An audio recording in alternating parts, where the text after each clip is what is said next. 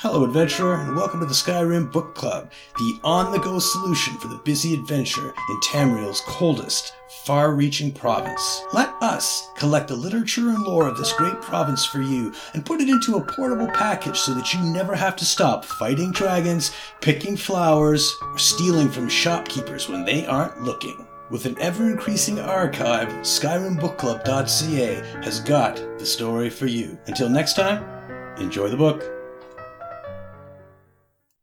Letter to Counselor Loviticus by Counselor Uric, an unsent letter.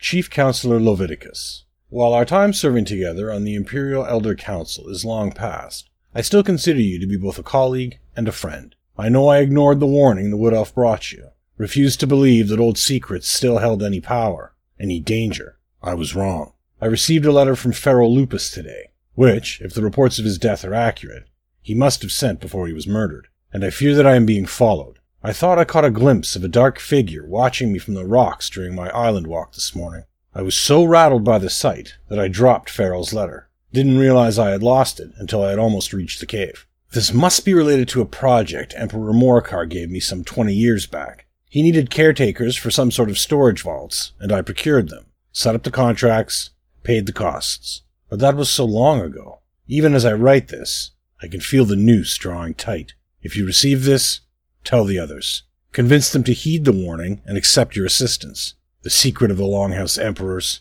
I think this time it really will be the death of me. Counselor Uric.